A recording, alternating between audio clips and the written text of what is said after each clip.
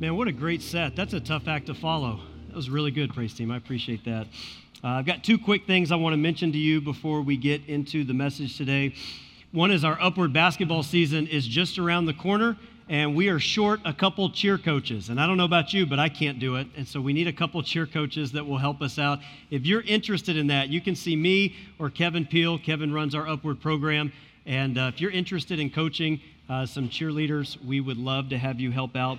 And then the second thing that I wanted to mention this morning is we printed a few of these out in the lobby. They're in the Welcome Center. It's our Celebrate End of Year newsletter. And you can see on the back what we did last year with the end of year money that was received.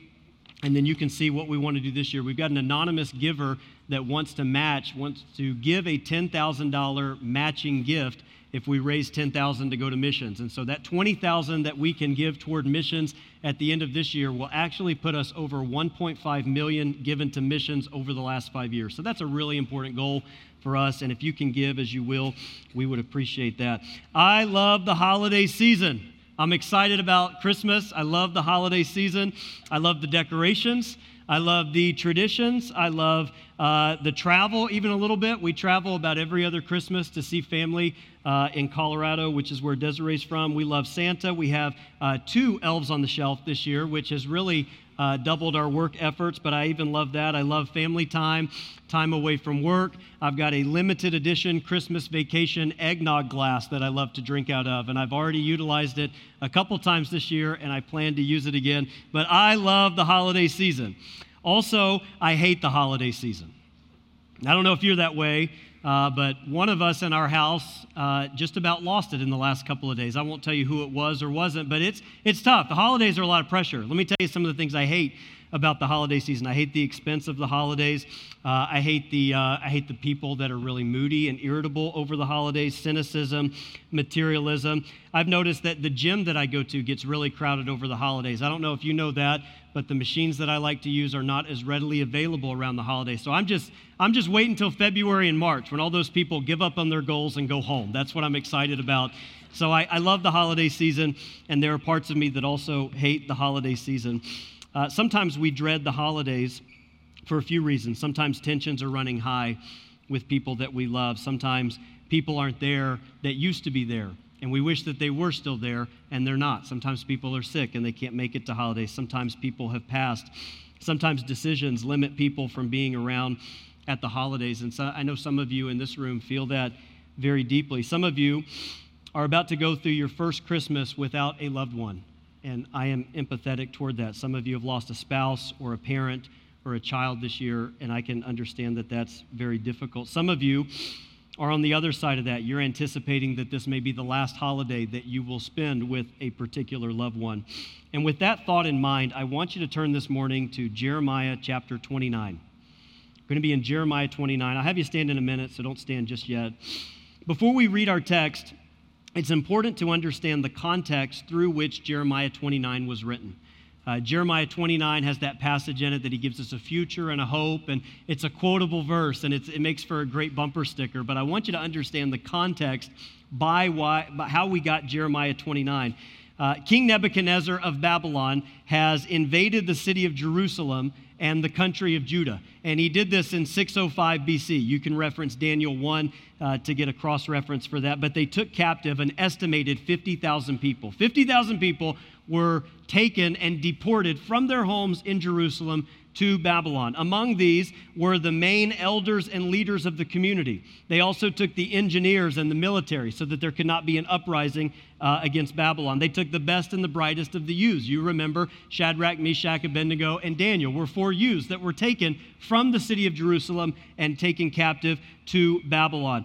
The exiles were separated from their homes and their families. There was undoubtedly many who died as a result of the conflict. Jeremiah the prophet was left in Jerusalem, and Daniel was actually one of the exiles taken to Babylon. It's estimated that Daniel was about 15 at the time of exile. So when Jeremiah writes this passage, the year is 597 BC, which means 8 years have passed since the captivity.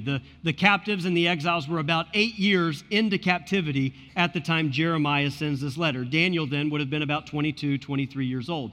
In chapter 28 of Jeremiah, which we won't take time to read, Judah has a makeshift king in King Zedekiah.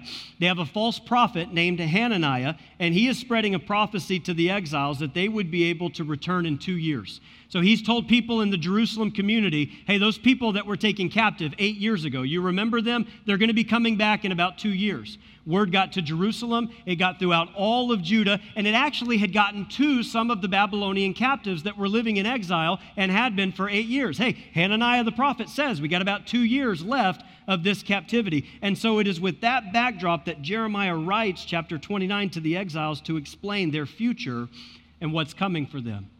I understand I'm speaking to people today who are here wondering what's next for you with all you've been through this year. I can't tell you how many funerals and viewings I feel like I've been to this year and all the loss, especially over the last couple of months. Maybe there are some of you sitting here and watching online concerned that your future does not look as bright as it once did. Maybe you're in the midst of a waiting period, wondering if God has abandoned you in exile. God, I've really had a tough year. I'm really going through it. I've lost people. I've lost dreams. I've lost relationships. I don't understand why you're doing what you're doing. You're in a waiting period. Jeremiah writes chapter 29 to Daniel and the other Jewish exiles who are living in a foreign culture and in a foreign land. And I want to invite you to stand with me as we read what Jeremiah says to them in Jeremiah chapter 29. Go ahead and stand with me. We're going to work our way through verse number 14, but for sake of time in standing and reading, I just want to read the first 7 verses.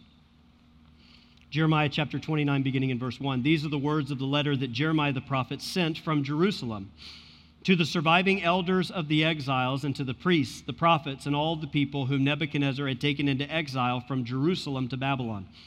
This was after King Jeconiah, the queen mother, the eunuchs, the officials of Judah and Jerusalem, the craftsmen, the metal workers had departed from Jerusalem.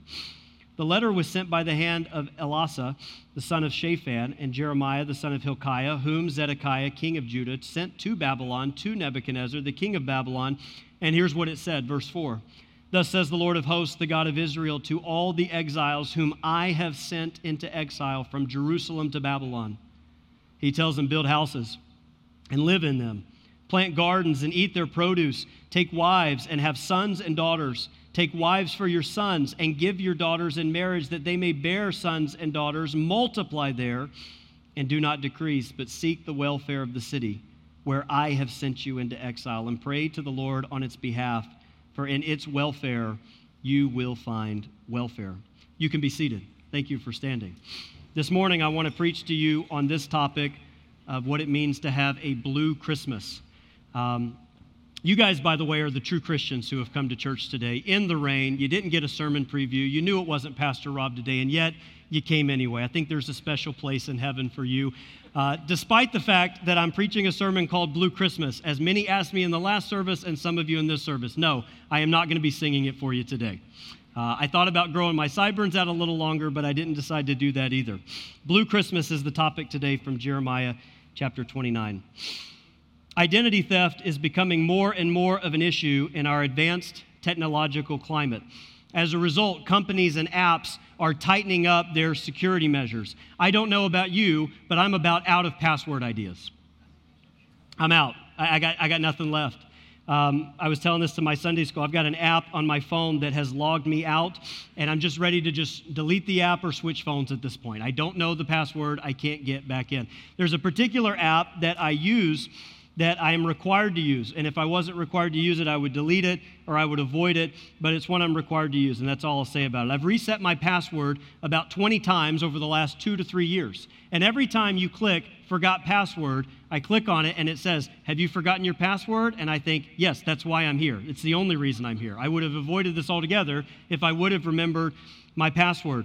My password has to be reset for this app every 60 to 90 days. I don't know if the Russians are trying to hack into this particular app that I have, but that's what they're probably trying to do. And so I have to reset it every 60 to 90 days. By the time 60 days is up and I have to reset my password, I have just now learned the password that I previously had. There are 7 requirements of this password for this particular app, and I want to give these to you because I think it's excessive and ridiculous. Number 1, you have to have an uppercase letter. Number 2, you have to have a lowercase letter. Number 3, you have to have a number. And number 4, you have to have a symbol or special character. Now, these 4 things are pretty common among most passwords. But this app takes things to a ridiculous level. Number 5, here's the 5th, is it cannot be any previous passwords. Well, that's a problem because that's why I'm here in the first place. I don't remember any of my previous passwords. I got 15 different passwords I used, probably 40 variations. I can't remember any of them, so I don't know if it's a previous password. Here's number 6. It cannot be a number sequence, like 3 numbers in a row that would normally go together. Well, that's trouble for me too because I was born in 1987 and 987 is a sequence, so I can't put that in. And so don't try to hack into my stuff. But then again, if you do, I don't really care. That's why I'm telling you here today. That's the 6th requirement. So you got to have an uppercase, a lowercase, a number, a special character, no previous passwords, no sequence. Here's the 7th, the kicker. It has to be 15 characters long. 15 characters? Are you kidding me? I have text message conversations with people that don't go for 15 characters. You got to write a sentence or a paragraph, you know? You could turn it in as a college paper with that kind of password. At this point, I've got no more passwords left in me. And I've thought about starting a support group here that I would be the part of, that we can just share and commiserate together and generate some new password ideas maybe. I heard a comedian say this past week. He said, my wife got her identity stolen, but so far the guy's spending less money, so I'm just going to let it ride. I thought that was good. Just letting it ride. Identity is important. It's important. You place your identity in things because they're important to you. The Jewish people, especially during this time period, which was 600 BC, they were so closely tied to their homeland that it had become a part of their identity. I don't know where you attach your identity to in your life, but their homeland was so much a part of their identity that when they lost it, they didn't know what to do. You read through the Pentateuch. In Genesis, the land was promised to Abraham. Exodus, Leviticus, Numbers, Deuteronomy, you read it. It's all about the land. It's all about the land that God was going to give them. Joshua, Judges, it's all about conquest of the land. By the time you get to Psalms, David and other psalmists wrote quite a bit about the land. The one excerpt that I want to read from you is from Psalm 137. I believe that this was written by many of the Jewish exiles living in Babylon at this time. Here's what Psalm 137 says. By the waters of Babylon, there we sat and wept. When we remembered Zion, on the willows there we hung up our lyres, for there our captors required of us a song, and our tormentors myrrh, saying, sing us one of the songs of Zion. And they said, how shall we sing the Lord's song in a foreign land? What do you do? What do you tell someone who bases their identity in a homeland after they've been separated from their homeland? What do you say to a person who has lost another person in which they place so much of themselves and their identity? It may seem a little cutthroat in this passage, and I'll explain why that is, but Jeremiah says for those living in Babylonian exile, he lovingly says to them, you got to get used to it. This is the new norm for you guys. It's not been like this before. Your Christmases are going to look a little bit different here in Babylon. Your Thanksgivings are going to look a little bit different. The holy days and the holidays that you celebrated in Jerusalem, it's going to look a little different now. You got to get used to it. Even though Jeremiah was outside the situation and did not fully understand what they had been through, he still gives sound wisdom for how to cope with their new situation. In this passage in Jeremiah 29, he addresses 3 types of people. We all find ourselves in one of these 3 groups of people at some point. He first addresses those, number 1, that have a fading hope. They have a fading hope. They have a hope, but boy, is it dwindling. Boy, are we losing hope. It's becoming an increasingly hopeless situation. These are people who felt completely hopeless with their situation. This time of year, you do not have to look very hard to find these people. They live hopeless lives. They have lost all hope here recently. I've talked with many over the past several weeks and months that just have a feeling of overwhelming hopelessness. These exiles had lost everything in their lives except for their lives. They didn't get to call U-Haul to come over and help them pack up their things as they made their pilgrimage to Babylon. They didn't get that luxury. They were able to carry whatever they could get in their hands and on their back. That's what they were able to carry with them. These had lost their homes. They had lost their families, their communities, their careers, their freedom. They had lost relationships. They had lost their future plans. They had lost everything for their future, their freedom. It was all gone. No matter how they looked at their situation, it looked hopeless. And I'm talking to people today that feel the same way. Man, my situation, it just feels so hopeless. I don't know what to do.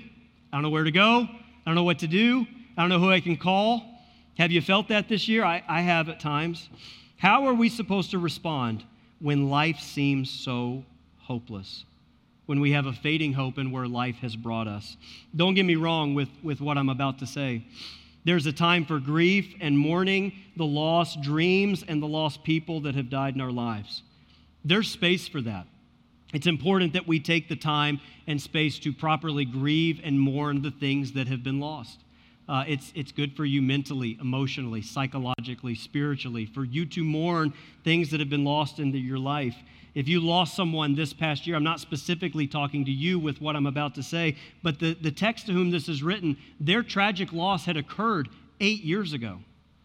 You know, I would like to think that I have moved on a little bit emotionally after losing someone 8 years ago. I'm not in the same boat 8 years ago that I am today. And what Jeremiah is writing to those that have been exiled now for the past 8 years, he's saying to them, it's time for you to move on. It's been 8 years. It's time to pick up the pieces of your life and continue moving. Grieve what's been lost. But he says, don't live there.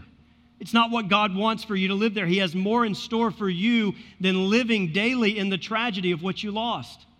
If it was God and he was done with you when you lost that person, he would have taken you as well. But he didn't.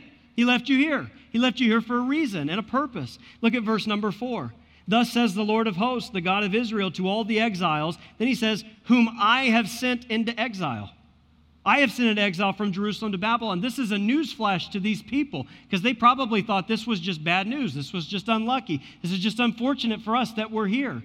God sent Babylon. He organized and orchestrated the entire invasion and captivity and exile of 50,000 Jews.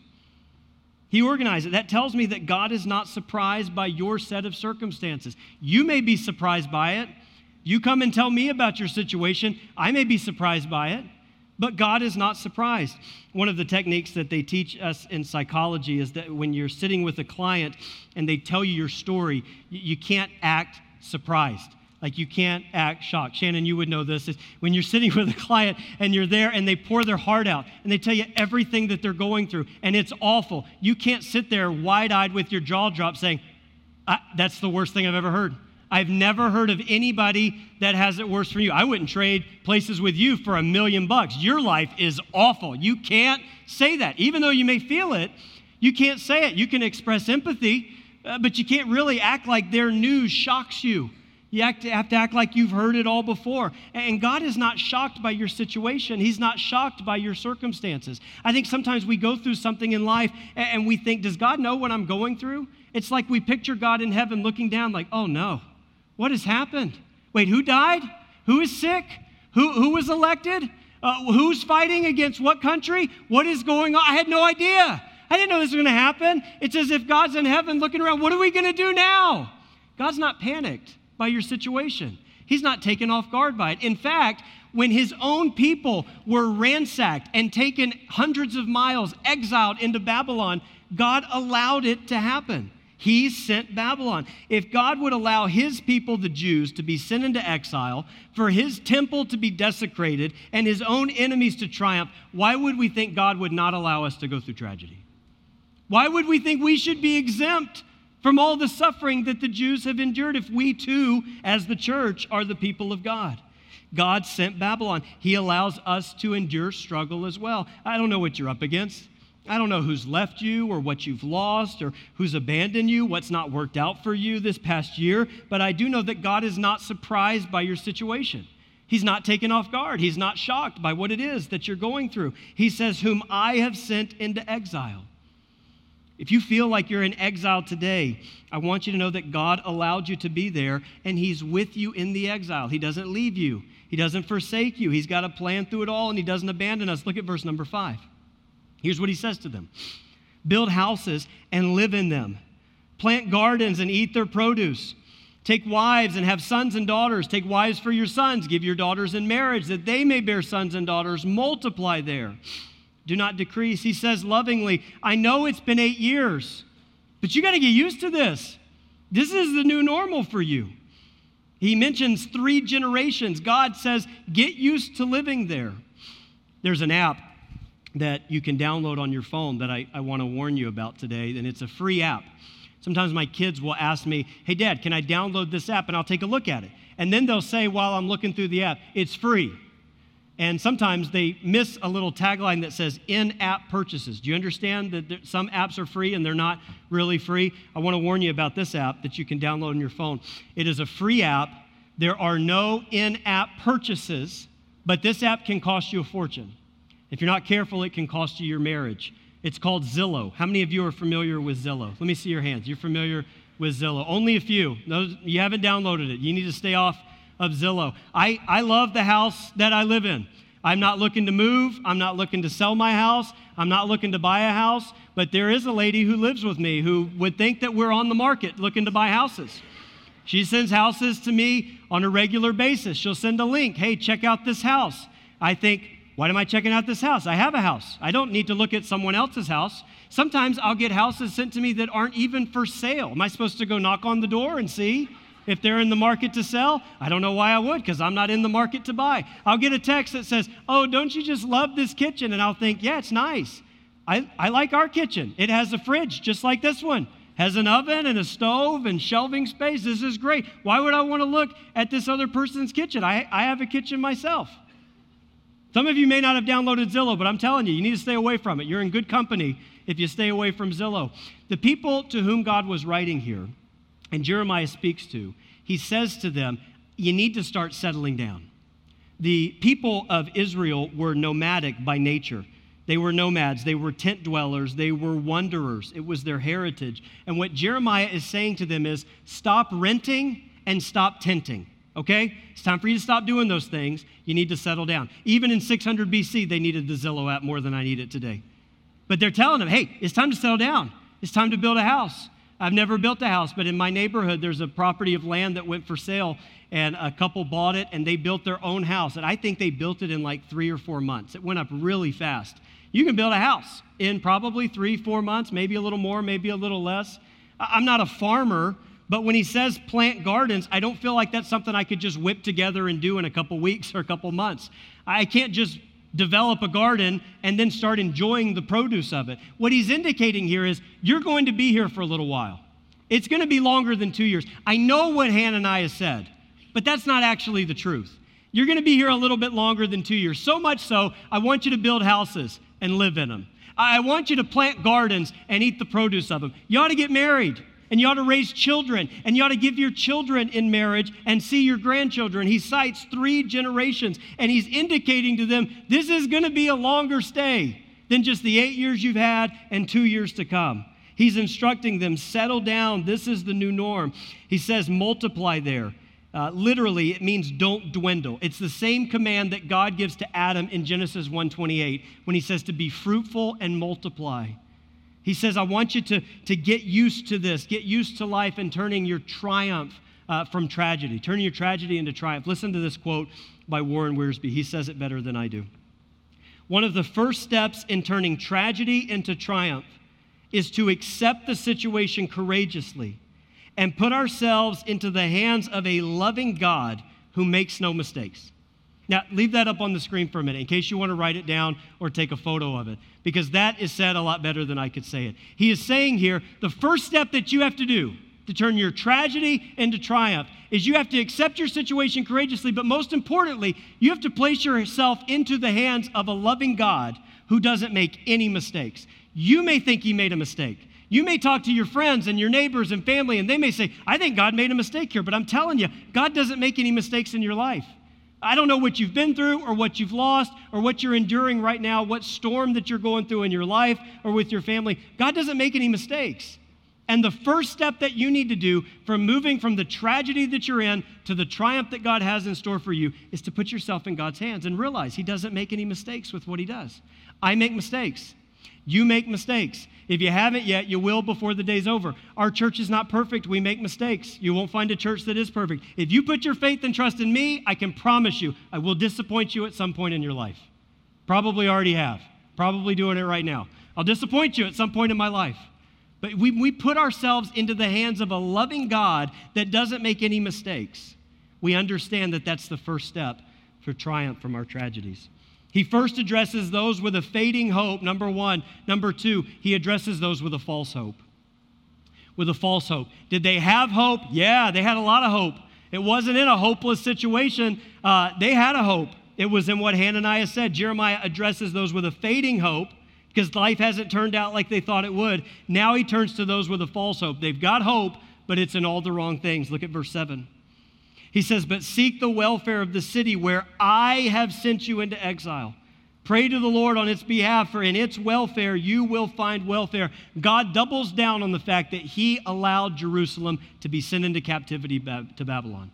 He said it once, he says it the second time here in verse 7, and he'll actually say it again in verse number 14. 3 times he takes responsibility for the exile. Look at verses 8 through 10.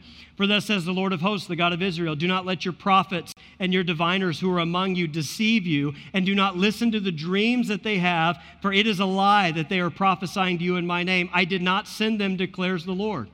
Look at verse 10.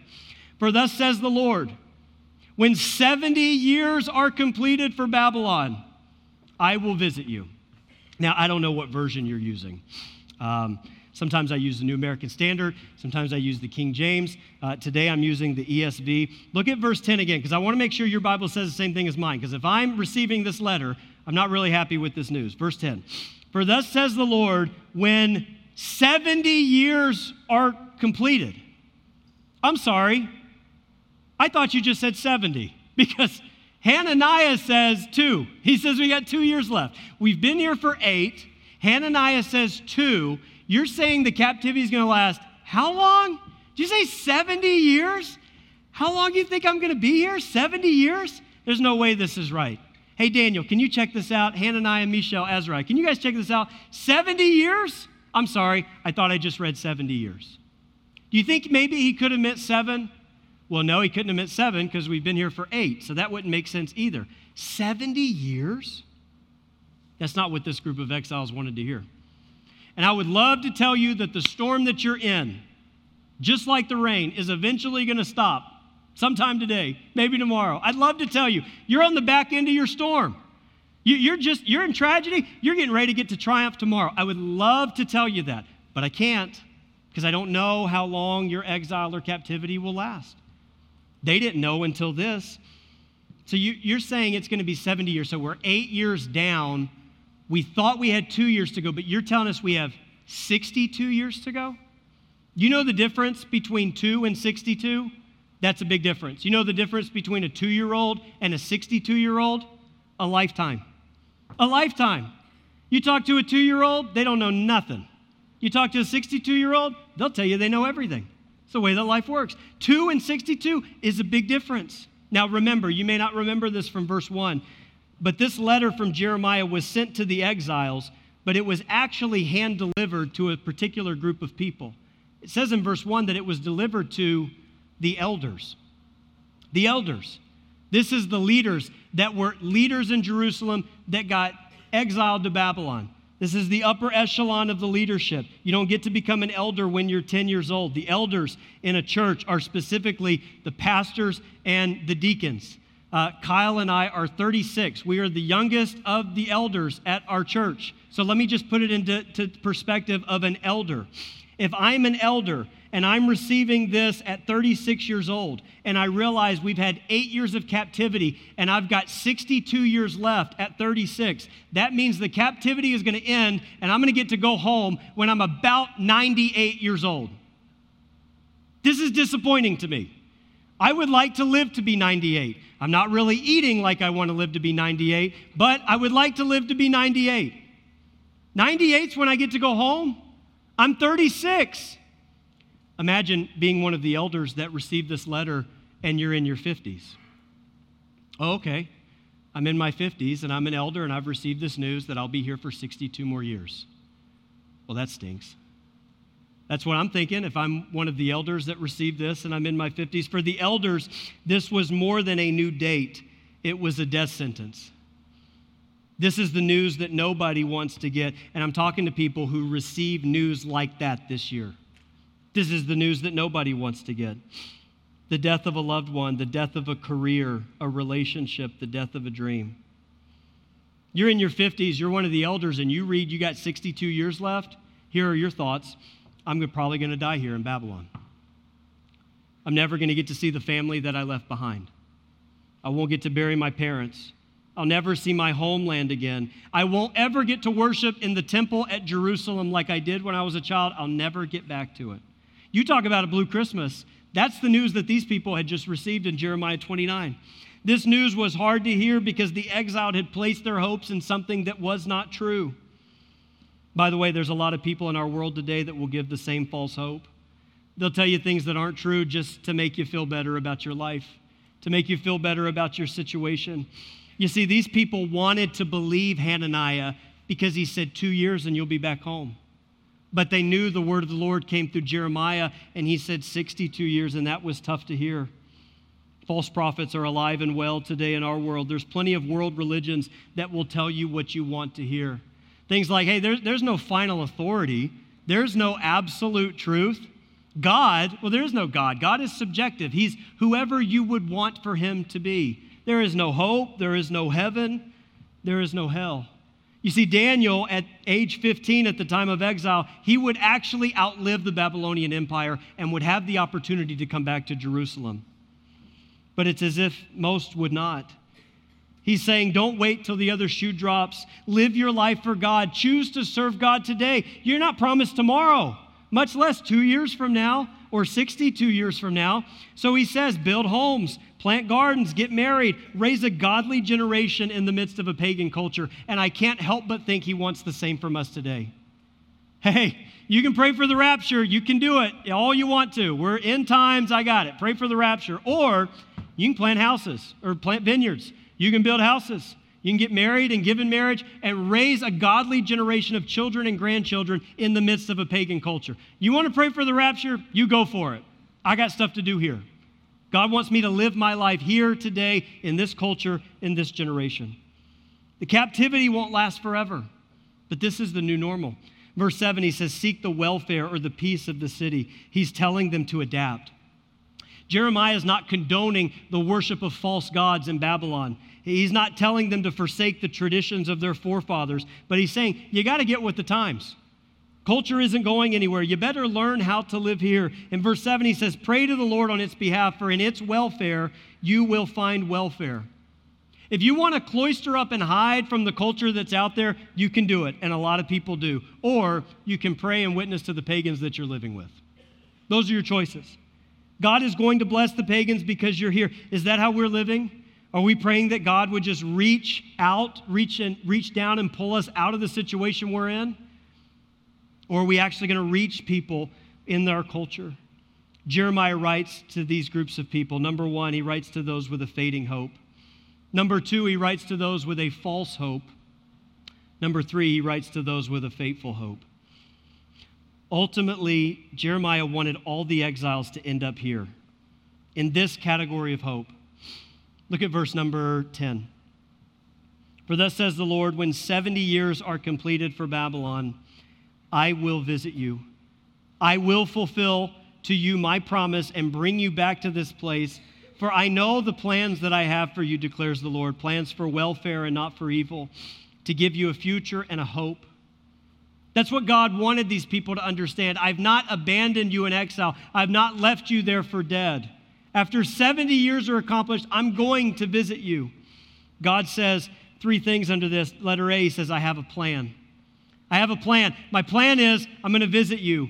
My plan is I know the plans or the thoughts that I have for you.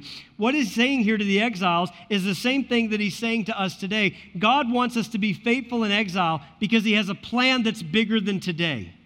If all you were living for was today, that would be a very bleak existence. But he says, I've got a plan that's bigger than today. It's bigger than your family. It's bigger than this church or this community. And in fact, it's going to outlive you. Could it be that God has a plan in what he's doing in your life and it doesn't make sense to you because it's going to outlive you and it's going to be made manifest in your children and in your grandchildren and for generations to come? He says in verse 11, my plans are for your welfare, your prosperity, your peace. I'm sending you a future and a hope. It's an expected end for a better tomorrow. And for many, it was a tomorrow that they would never physically see. When you look back at Genesis chapter 12 in the Abrahamic covenant, all the things that God promised to Abraham, very few of them came to pass in his lifetime. In fact, some of them are still being resolved even today. You talk about the land over in Israel and the conflict that we are seeing unfold there. God's plan was not fully fulfilled in Abraham's lifetime, and you could argue it's still being fulfilled today. For many that were receiving this news, it was a tomorrow that God had promised that they would never physically see. But God says, I have a plan. Letter B says, I have a promise. I have a promise.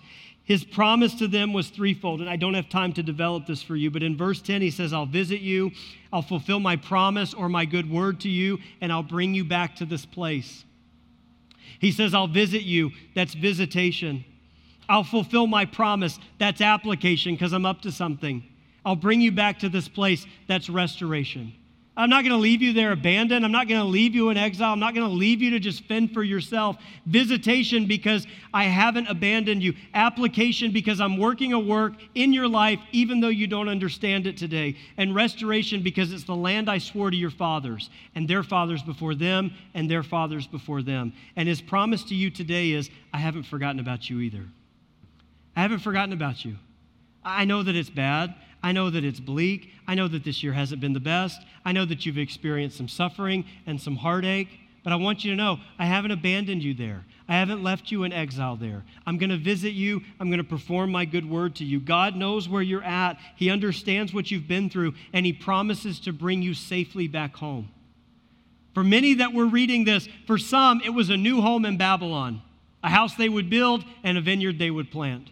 For some, it was a new home in heaven because they would not outlive the captivity. And for others, it was a new home back in Jerusalem because they would outlive the exile. God's plan for them was different than it is for each of us, but he always promises to bring his children back home. Letter C, and I'm finished. He says, I've got a plan and I've got a promise, but I've got a purpose. I got a purpose. Hey, I'll just be honest with you. I don't get what God is up to a lot of times in my life. I could not possibly explain to you what he's up to in yours. I don't know. We read verses 10 and 11. Here's the purpose. Look at verse 12. He says, then you will call upon me and come and pray to me, and I will hear you. You will seek me and find me when you seek me with all your heart.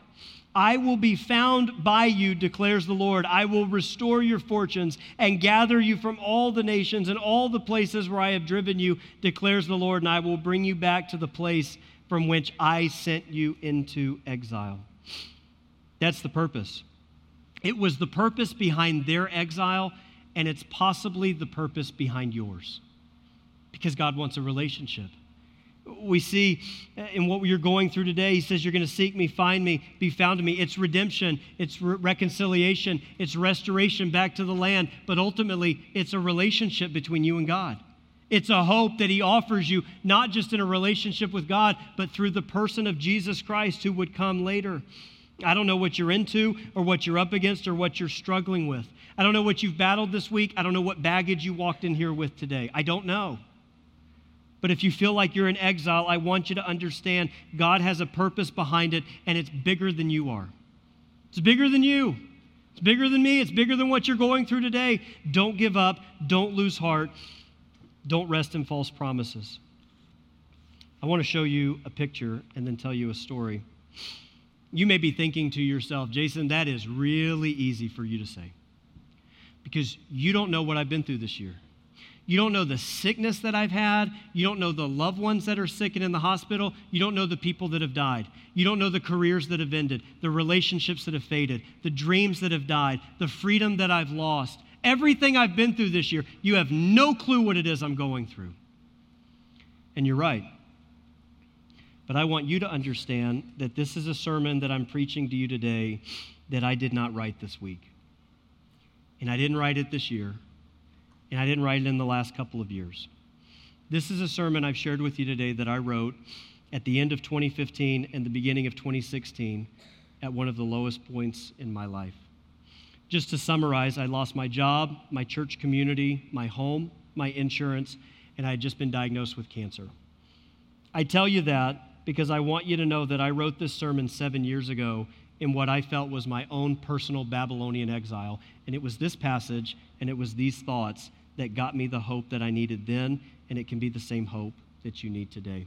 This is a picture of En-Gedi, and what you see here is a waterfall. This is a picture that was taken in Israel, which is a place I would have liked to have been last week with our group. We had 45 going to Israel. That didn't pan out. But in a previous time I was there is where I received this picture. This is En-Gedi. You would know En-Gedi primarily from the stories of David. David had been anointed king, and then ever since he was anointed king, he was practically on the run. His brothers turned against him. Saul was against him. He had opportunities to kill Saul, but he had more integrity than that and didn't do it. And one of the places where he hid from Saul was a cave in En-Gedi. And this is En-Gedi. It's close to a cave where you see this water coming out. En-Gedi geographically is close to the Dead Sea, which is the lowest point on earth. He's waiting on the promises of God. He's been anointed king, but nothing has happened yet. Imagine being like David, running for your life, hiding, fearful. Not only was David at the lowest point on earth physically, but he was experiencing the lowest point of his life spiritually as well. Right beside this cave is a freshwater waterfall, as you can see here in the photo. It's flowing with rainwater from the mountains above. Now, what you see in this picture is you see the waterfall right there on the edge of a cave. This is the very bottom of the mountain range there in En-Gedi. You see that. Here's what you can't see from this photo. The mountains above it are very high, and the stream that ultimately shoots out this water runs very slowly. One of our guides, when I was there, shared this with me. He said years ago, environmentalists wanted to determine how long it would take the rainwater from the top to reach the very bottom. So they put a chemical in the water and tracked it until it reached the bottom. You know how long it took? 7 years. And that doesn't make a lot of sense to me because I see rain that hits my roof and it's on the ground within seconds. It doesn't make a lot of sense to me to imagine rainwater hitting a mountain, going through a stream, and it takes 7 years to get to this. Where's the picture? Where did it go? It takes 7 years to get to this. This is where it comes out. And it took 7 years. You don't see the rain coming down from heaven. You don't see it hitting the mountains and running through the stream. You don't see it taking 7 years to process. But this is the end result. And the reason I tell you that is because God has your answer for your need, and it's probably already pending. It's probably already coming. It's in process. God sent this rainwater to David 7 years before he knew that he needed it. And you're thinking to yourself, God, I need it today. And you know what? He may be saying, yeah, I sent it about 5 years ago. It's coming up. I sent it about 6 months ago. It's coming up. Because God knows what you need and why you need it. But most importantly, he knows when you need it. I like to think I know when I need stuff. But God knows when we need it. The hope that David needed in his lowest point of life was sent 7 years before he knew that he needed it. That tells me that God is up to something in your struggle. He's up to something in your storm, and he's up to something in your suffering. The hope that you receive from him today was sent long before you needed it. And if you need it today, on the authority of God's word, all I can tell you is it's probably on its way.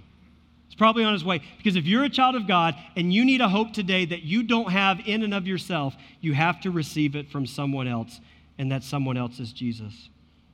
He offered hope to David. He offers hope to the Jewish exiles in our passage, and he offers the same hope to you. He's got a plan. He's made you a promise, but he's got a purpose in mind for what he wants to do with it. By life or by death, Jesus says to us, you can hope in me. The strength that you get today was sent long before you knew you needed it. So he says to us, don't look for false hope. Don't look for hope in other places. Jesus says, look for it in me. Let's pray. This morning, with your head bowed and your eyes closed, I want to give an invitation, and the praise team will come. Maybe there's some of you here this morning, and you would say, Jason, I do not have the hope of heaven because I do not know Jesus. I don't have a relationship with him, but I'd like to. I want to tell you today, you can find other religions, other churches, other places of worship, and other people that will tell you what you want to hear. But here's the truth. There's a million ways to get to Jesus, but there is only one way to get to God, and that's through a relationship with Jesus Christ. Jesus said in John 14:6, I am the way and the truth and the life, and no man comes to the Father but by me. You may have been told you can get to heaven on your good works, but let me just tell you, you can't. You may think you can get to heaven by being a good person. You will never get there. You may think you can atone for your sins on your own, and what you've done just isn't bad enough to deserve hell. The truth is, Jesus paid your sin debt. Jesus wants to have a relationship with you. And if you want to get to God and you want to get to heaven, there is no way to do that other than through Jesus Christ. If you're here today and you say, Jason, I've never done that. I've never made a decision to accept Jesus as my Savior, but I'd be interested in that. I'm not going to embarrass you. I won't call you out. If you'll just slip your hand up, all I want to do is pray for you. Is there anyone like that this morning that would say, I don't know for sure that I have a relationship with Jesus, but I'd like to? Anyone like that this morning? I won't belabor the invitation. Many of you today would claim to have a relationship with Jesus.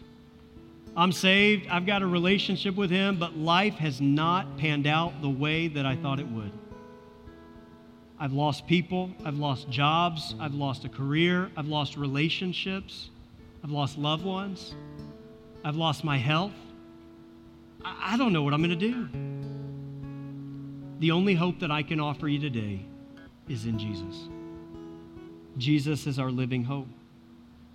In him, our hope springs eternal. In him, there is life without end. You can have a relationship today with Jesus. And for those of you that have one, you may be thinking to yourself, why hasn't life turned out for me? Maybe it's on its way. Maybe the rainwater that you need today was sent years before you knew you needed it, and God's getting ready to come through for you. Father, I love you. I'm thankful for the opportunity to share your word this morning. Lord, I'm thankful for the passage of the exiles in Jeremiah 29. I'm thankful that you did not abandon them or forsake them, and you promised to not leave or forsake us. I pray that even in the midst of struggles and disappointment and tragedy and heartache and suffering, that you would be our living hope, alive and well within our lives, to know that you have a future and a hope for us that may even outlive our existence here. God, I pray that we would put our hope in the only place that it truly belongs, which is in you. I pray that you would be pleased in that. We love you in Jesus' name. Amen. Stand with me, if you will, all over the room. We're going to sing an invitation song. The altar's open. You come as the Lord leads.